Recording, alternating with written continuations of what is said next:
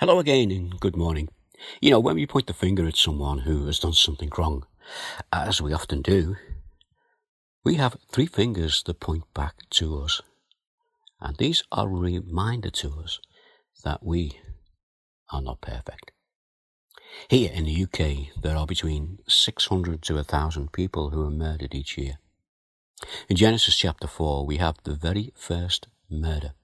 And that was when Abel was killed by his brother Cain. You know, this was the result of Cain refusing to listen to what God had said. And Cain decided to do things his way. And he became proud. And because of his pride, he became jealous.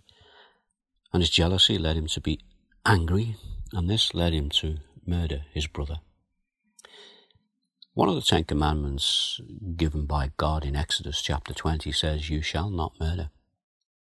And if we listen to the prophet Jeremiah, who was persecuted because he was bringing the truth of God's message to the people. In Jeremiah 17 verse 9, he said, "The heart is deceitful above all things and beyond cure. Who can understand it?"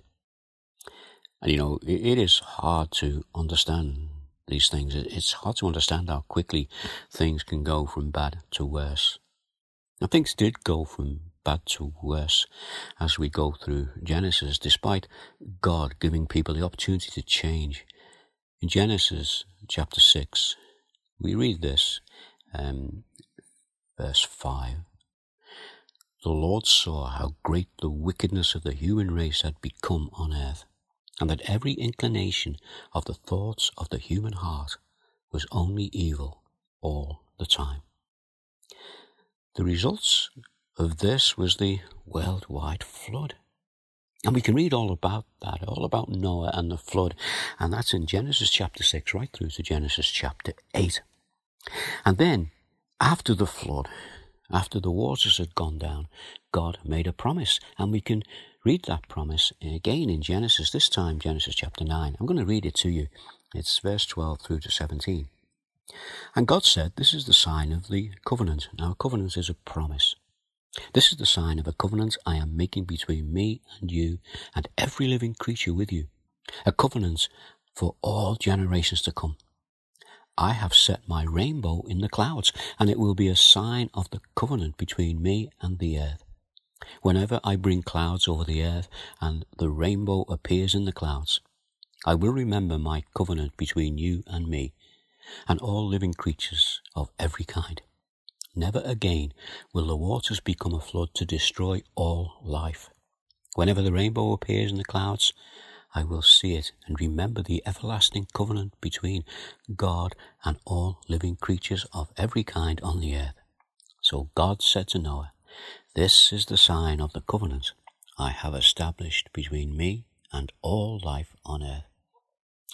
You know, we do very often get great floods. We see floods all throughout the world. But there will never be a worldwide flood. And here in Genesis, in this promise that God gave, we also see the true meaning of the rainbow.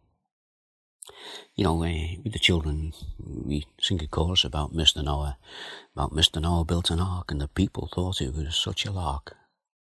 Mr. Noah pleaded so, but into the ark they would not go. Down came the rain in torrents, down came the rain in torrents, down came the rain in torrents, and only 8 were saved. The animals went in 2 by 2. The elephant, the bear, and the kangaroo, all were safely stowed away on that great awful judgment day. You know, this is a children's chorus, just helping them to understand about the flood, but when we view it as grown-ups, we see how serious the event was, resulting in what will be a new beginning for mankind. A new beginning starting with just 8 people, Noah, his wife, and his 3 sons and their wives. Well, I wonder how things will work out. Maybe we'll have a look at that tomorrow. In the meantime, let's pray. Our Father, we do come before you, and we acknowledge that as we go through your word, we see how sinful man is in his heart, and we are all the same. None of us are free from sin.